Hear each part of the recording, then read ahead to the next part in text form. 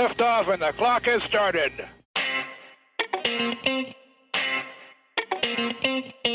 Welcome to Season 1, Episode 3 of Connect 5, the exclusive podcast from ATD Central Iowa, bringing you the stories, insights, and need-to-know information right from the people who have it to help you thrive in talent development. ATD Central Iowa is Iowa's largest chapter of the National Association for Talent Development, focused on bringing our members high-impact programming, resources, and connections to support personal and professional development and continuous growth. Check us out at atdiowa.org and all our social media channels to learn more about the benefits of membership and how you can get involved.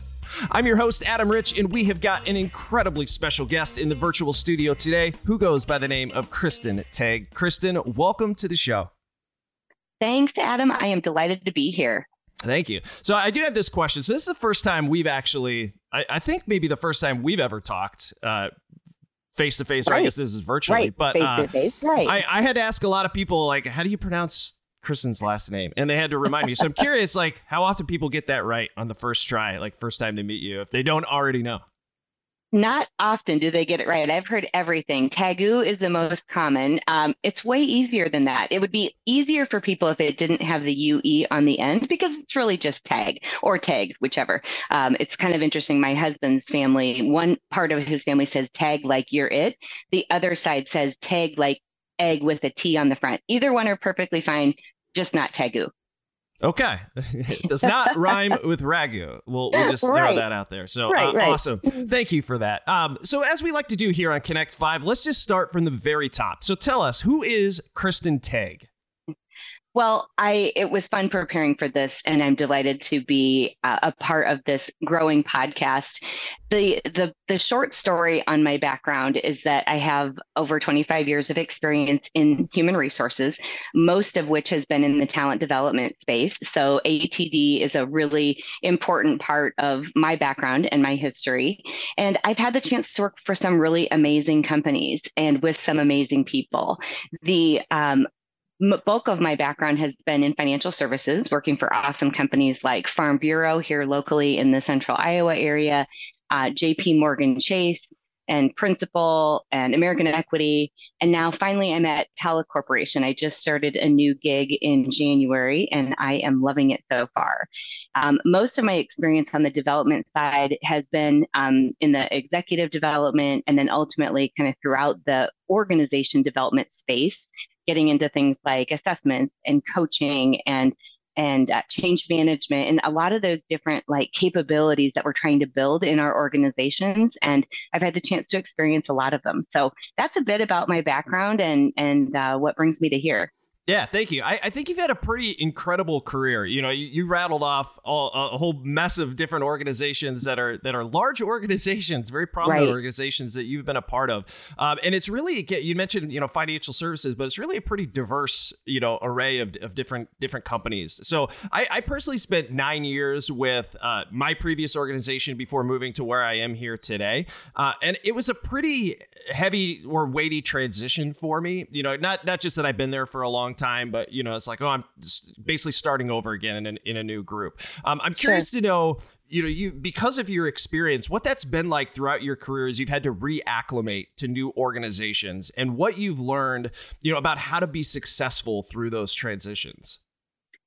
I think that whenever you're making a transition, whether it's within an organization to a new role or a new gig, or it's to transition to a new organization, there is this element of starting over, like you said, and I'm experiencing it right now. I just celebrated my 3-month anniversary at Pella, and I just spoke with someone this morning and said, wow, I finally feel like I'm starting to make some of these connections. And it's just an awareness that when you're starting over with a new company that, people don't know you and your background, you're looking for those opportunities to not only show that you're credible, but also show that you want to be a good partner and you're really focused on developing relationships.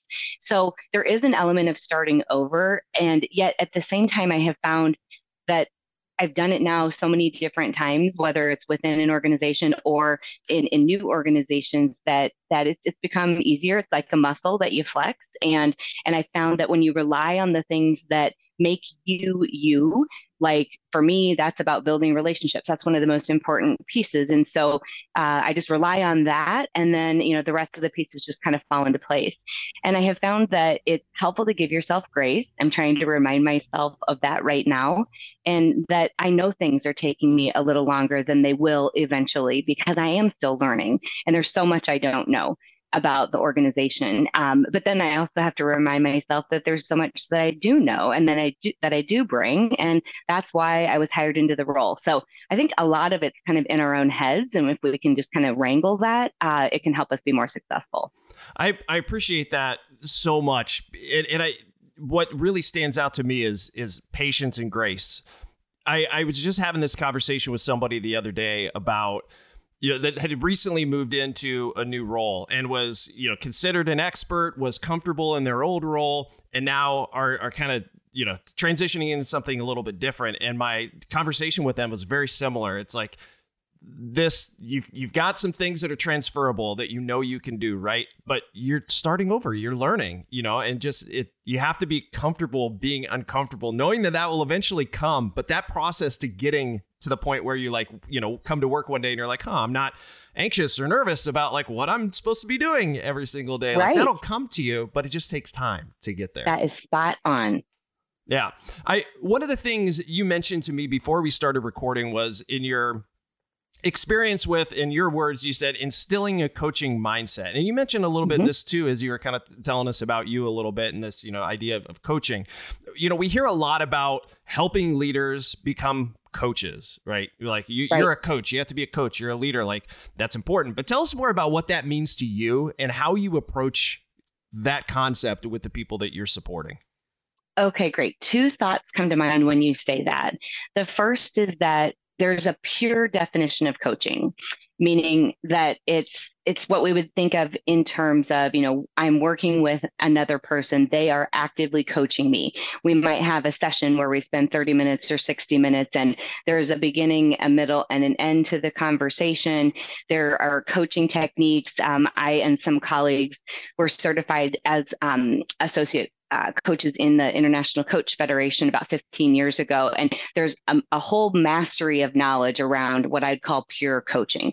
And that field has taken off and really changed over the course of my career. I don't think I was even thinking about these things 25 plus years ago, and about 15 years ago, really got into it. So there's that element of pure coaching. And it really is centered around making sure you're really clear on how you're helping someone get from where they are to where they want to be, asking, of course, open-ended questions and really staying curious about what that person has inside them so that it can be unlocked. Meaning that as the coach, I don't have any of the answers. All I am doing is asking the right questions so that we can help you get to where you want to be. So that's one angle and one important aspect of it, and one that I think many of us would say is helpful not only to ourselves, but to our organizations. There's another aspect of coaching that has really morphed and evolved for me that's probably a bit more broad and a bit more common. And that's in the space of what I call just leadership coaching. And like you said, developing leaders as better coaches. And I'd say that that's a bit more organic. It's a bit more about helping leaders recognize those coachable moments and recognizing the time to step back and ask a question instead of give an answer. And that can be done in the space of a hallway conversation, or it might be in a one-on-one, or even in a performance review conversation. It can be in lots of different forms. But it doesn't always have to be that we are sitting down talking about a topic from end to end and getting you to a new place.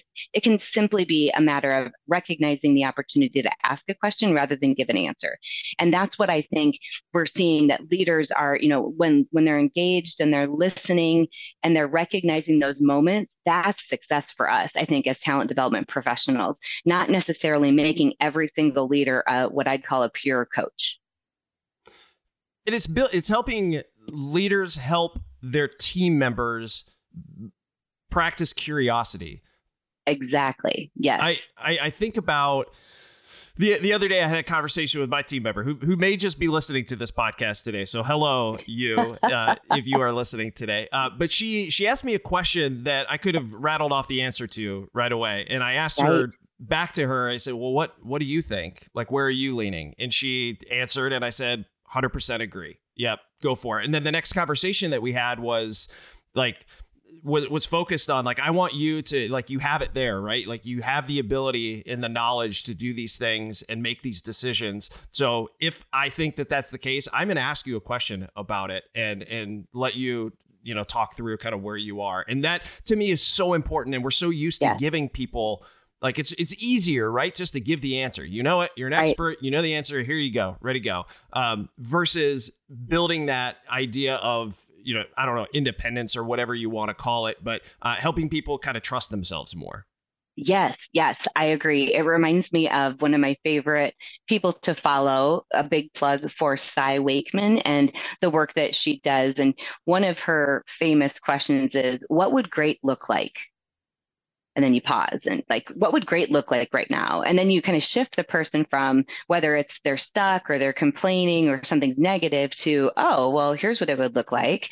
And then you simply say, well, go be great. It's like, it's so simple, but yet so powerful. And it really takes the ownership off of the leader in that case. And it really helps empower, like you said, the person. And so it really is a long-term play as compared to that short-term, I can get this done, get this answered and move on, like you said. So it's a mindset shift for sure. It reminded me of a story. I don't want to derail us too hard right now, but one of my favorite stories was when I was a trainer back at my previous employer for like a contact center type of audience is who I was training for. And we had a knowledge management tool that I would tell people would ask me a question. And if I knew the answer was out in that knowledge management tool, that was what they would have to use when they got, out to take calls, So I would just say, well, it was called Inquire. I'd say, what does Inquire say? And then they'd go out and find the answer. And I'd say, yep, you're right. There it is.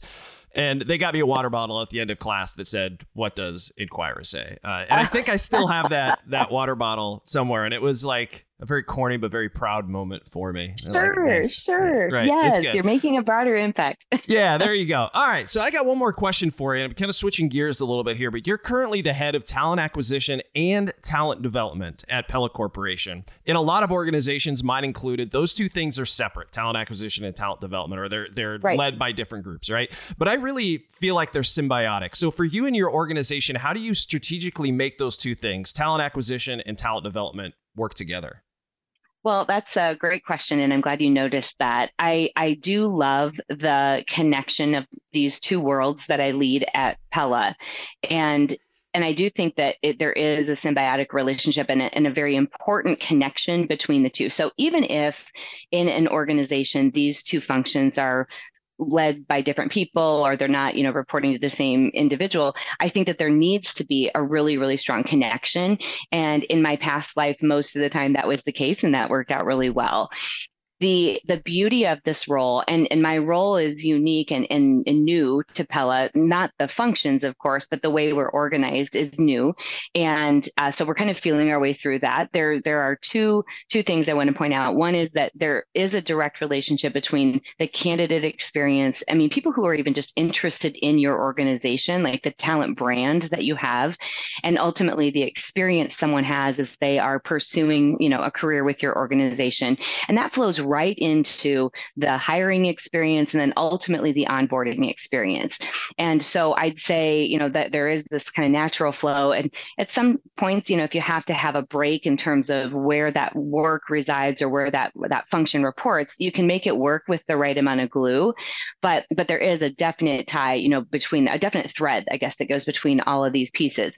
The other point I want to make about the connection between these two is that in my past lives, we probably haven't done a good enough job of making the connections of all the information and all of the, not only data that we collect and we have about individuals as they join our company, but the insights we have, from them. Maybe it was a pre-employment assessment that we did or, something of that nature that we then fail to take advantage of as those people become employees of our company. And so that's one of the things I'm most excited about for my teams is how do we take that experience? Because if you're the person that's joining an organization. You don't care where this work resides or who is doing it. It's just the experience you have. And we all have been talking about employee experience for a long time. And that's an important element of our work. And then there's also this candidate experience. And so kind of melding the two together in that way, I think will be really powerful. Another thing I'll mention about Pella is that we do have a unique setup as well, because we have another person on our team, my counterpart, Carmen, who we are like inextricably linked, but her whole world is focused on employee engagement, the employee communications work, the DE&I space, all of these things that ultimately affect culture. And so our two teams also work very closely together. So we've got this awesome team that's really looking at everything from the candidate experience all the way through the entire employee experience. So when we get this thing humming, it is going to be really powerful. Yeah, it sounds incredible. And I love the focus on, the emphasis on people value development, right? That's one of the most important things for people seeking out, candidates for new employers or whatever is like, do I have an opportunity to learn and grow? Can I advance? Are those opportunities there? And to think about it holistically from start to finish is incredibly smart, and one that if we're not already doing it, pretty much should be a focus for every organization and going forward. Right. And I would say one last plug about this before we move on is that our executive team really understands that and really has embodied that. So as an example, one of our three culture pillars is we learn continuously. And that idea of learning continuously is kind of that thread, again, it's woven throughout. And so that really helps when you've got an executive team, the leadership, everyone is bought in that that's who we are and what we're about. And then it helps us in our work in the HR space to really bring that to life from the, candidate and employee experience. Yep. Absolutely love to hear that. And if I ever become an executive someday, maybe, I don't know, I'll sing praises of L&D until I'm blue in the face. It'll be great. Excellent. All right. Well, I appreciate the opportunity to get to know you, Kristin, and chat a little bit. It's been fabulous to hear your stories and experiences, but I want story time to continue. So I think it's time we transition over to the 5. What do you say? Okay. That sounds great. I'm ready. It's time for the 5.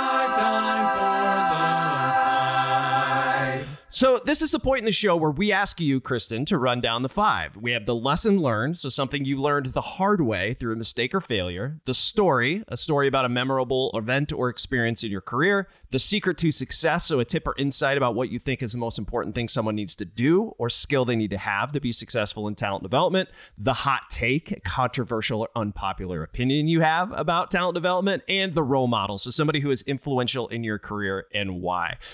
You down to just run this from the top? I think that's great. Let's do it. Let's start with the lesson learned. It's the lesson learned. Okay, so the lesson I learned the hard way is that even with my good intentions, it's really never about me as a leader. It's important to stay curious, like we talked about earlier, stay curious about individuals, what floats their boat. I would say leadership is definitely an art, not a science. And while there are some guiding principles that help shape leadership and the leader that I want to be, I know I'm most successful when I connect with people on an individual level and help meet them where they're at and help them feel valued.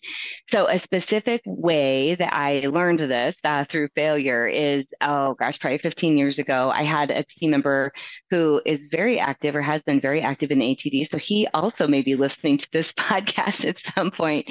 But he was celebrating a significant anniversary with the organization. And it was during the Great Recession.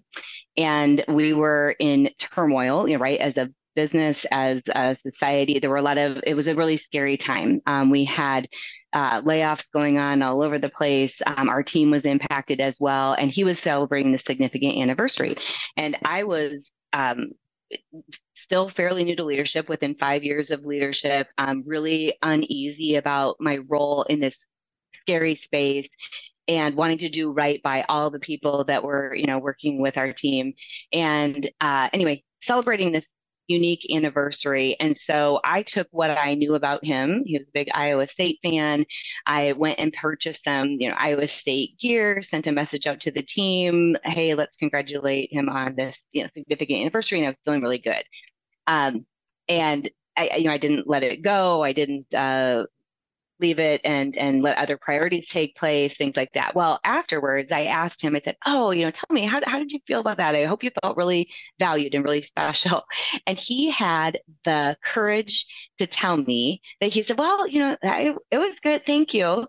And I have to say, I was one of 12 kids growing up. And my nearest sibling was 362 days away from me. So we were kind of like twins and always celebrated things together. And he said, so yeah, I guess I was kind of hoping maybe we could have done something a bit more with more people. And I sat back and I thought, wow, this is such a great lesson for me, right? Like, I'm so grateful that he was willing to tell me how he really thought. He wasn't ungrateful for what I did, but he was also willing to tell me what would have really been meaningful for him. So I want him to know, and everyone to know, like, ever since then, I really tried to focus on, wait, what's more important for them? Not what can I fit in or what's important to me or how would I want to celebrate? It really is about listening to people, because everyone we work with is a different human who has different, needs, desires, motivations, and all of that. And unless we get to that level with the people that we work with day to day, we're really not making those deep connections. It's treating other people as they want to be treated. Yes, exactly. Love it. Let's move on. We got number 2 here, and that is the story. It's story time. Yeah. All right. So a memorable story. When I think over the course of my career, I've had so many things pop into my head when I was thinking about this one. But the one that stands out for me the most is about 17, 18 years ago, I was on a core team for a multi-year HR transformation project. And it stands out as memorable for several reasons. First of all, the team was amazing. We had a core team of 4 people, each bringing their expertise and their gifts so that we could kind of all come together, and you could see how we all together rounded everything out as compared to any one person being the true lead. The second thing, I learned a ton about things I didn't know about, like project management as an example, or the importance of effective change management. That was one of the key areas that I focused on. And how do we really bring people along with what we're trying to do so that we're most effective? Insightful emotional intelligence, like, being aware of what I knew and also what I didn't know, and being willing to play in that space and be vulnerable. The third thing I learned, the third thing that made it memorable is we had a lot of fun. We found ways to, incorporate fun, to celebrate the wins that we were having along the way. This was a 2.5-year project. And so if you never celebrate in the course of 2.5 years, it's kind of discouraging. So we had great milestones set out, and we had a lot of celebration along the way. And we not only celebrated what we were doing, but we celebrated the business impact we were having, which was really meaningful. So it wasn't just about us in HR transforming. It was about how are we impacting the business in a really positive way. So, you fast forward to today, and I'm still in touch with all of these people that I worked with then. And so that's a really special thing, I think, when you can work with someone that long ago and you still, get together, you're still connected in some way. And I think that I constantly pull from learnings and ideas that surfaced a long time ago. Some of the work I'm doing right now is taking me back to some of the things that I learned there, and I'm still pulling those learnings forward. So that's why that project and that work effort really came to mind for me in this space. And I think it's just the best definition of like a positive on-the-job learning experience. We talk about how that's so important, and it's less and less about the training and the formal aspects and more about the on-the-job. And this is just a great example of that for me. Yeah, listeners of this podcast are going to hear the idea of experiential learning all the time because of how, you just rattled off 3, 4, I don't even know how many things, just rapid fire of, I learned this because I did this. And you just can't replace that. That's right. All right. Let's keep it moving. 2 down, 3 to go. And let's hear the secret to success. It's the secret to success. Okay, I think the secret to success is to be nimble and to constantly be on the lookout for ways that you can learn something. I was inspired by the writer Alvin Toffler. He's a futurist who in 1970 wrote a book called Future Shock. And at that time, so over 50 years ago, he said that the illiterate of the 21st century will not be those that can't read or write. It will be those that can't learn, unlearn, and relearn. And I think that is so important. We all are in a constant state of that, regardless of where we're at in our career, regardless of how much expertise we gather, over the course of our career. And so that idea of like growth mindset, don't be afraid to try something new, constantly challenge what you believe to be true and what you think is true, because it may or may not be true anymore. And so the ability to pivot quickly and take on new or different work is also a way we can each add value to the business. And, like we just talked about, my best learnings really came when I jumped in and I was willing to tackle new things. And over the course of my career, even though I might have been in the same job for a period of time, every couple of years, I was learning something new, taking on something new. And that's what's kept it exciting for me. And it ultimately helps you add value in different ways. So that's of course easier said than done sometimes. And it's easiest to do when you're surrounded by people who have your back and who really want the best for you. And I think that's one of the things I've had the great fortune of in my career, is working with some awesome people where I was, willing to be vulnerable, willing to try something new, knowing that I might not succeed. And then then it just keeps adding to your portfolio of things that you can do. I like that you mentioned that, it's easier said than done. It's a muscle you have to flex, but the more that you work that, the more that you really, become emotionally aware of what you're feeling and what you're going through, and naming those things, and then taking steps to look proactively and how do I shift that? I mean, it gets easier over time, but it is a muscle you really have to flex.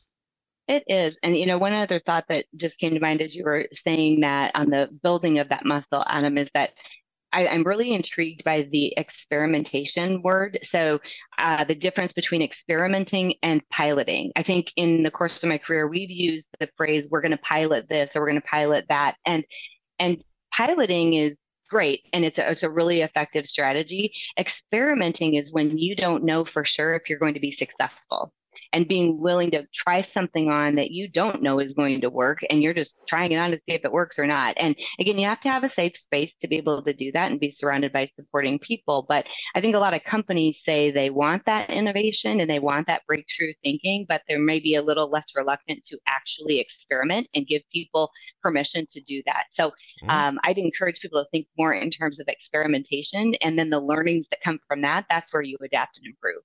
All right, Kristin, we got 2 left. What is your hot take? Give it to me now. Hot take. So my hot take is that labels like performance ratings really aren't necessary to make compensation decisions. Blasphemy. I know, right? I think that we've been so programmed to, operate in this space that you have to have a performance rating because that's what indicates what you should give from a compensation perspective. And I think that I know it's a hot topic, and I haven't yet even worked for a company where I have said I think it's time for us to get rid of ratings entirely. But I always question the value that those rating and labels bring. I don't think we focus enough on the damage that they can do. The Neuro Leadership Institute has done some great work in this space. And so I think staying educated about that and sharing kind of that different perspective is helpful. So what I've done in place of that is, given that, again, I haven't yet worked for a place where we got rid of ratings completely, is really help people focus more on the conversation, both leaders and employees, and getting away from what do I have to do to get this rating to let's talk about my growth and my development. Let's talk about where I'm being successful and where I could use some work. So that's how I've gotten around it. But I don't believe for a second that you have to have a performance rating. You have to have a sense of performance, because I think we do want to reward those that have, higher performance levels, but I don't believe you have to have a rating. I love that hot take. That is absolutely incredible. And I'm trying to think of what would happen if I brought that up.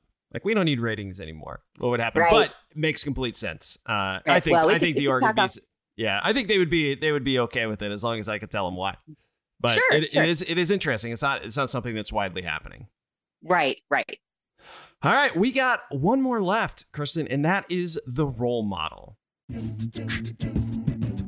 Better buckle up, we always go full throttle. Put your hands together for the role model. Okay. Wow. This one was really hard for me to pin down as well. I'm going to cheat and have two. The first one is a leader that I worked with at JP Morgan Chase literally 25 years ago. And she was amazing in that she really taught me how you get to know someone as a person. And that whole story I told around, making sure you really get to understand what motivates someone, what's bothering them, what they're good at, how do you bring out the best in people? She just exemplified that.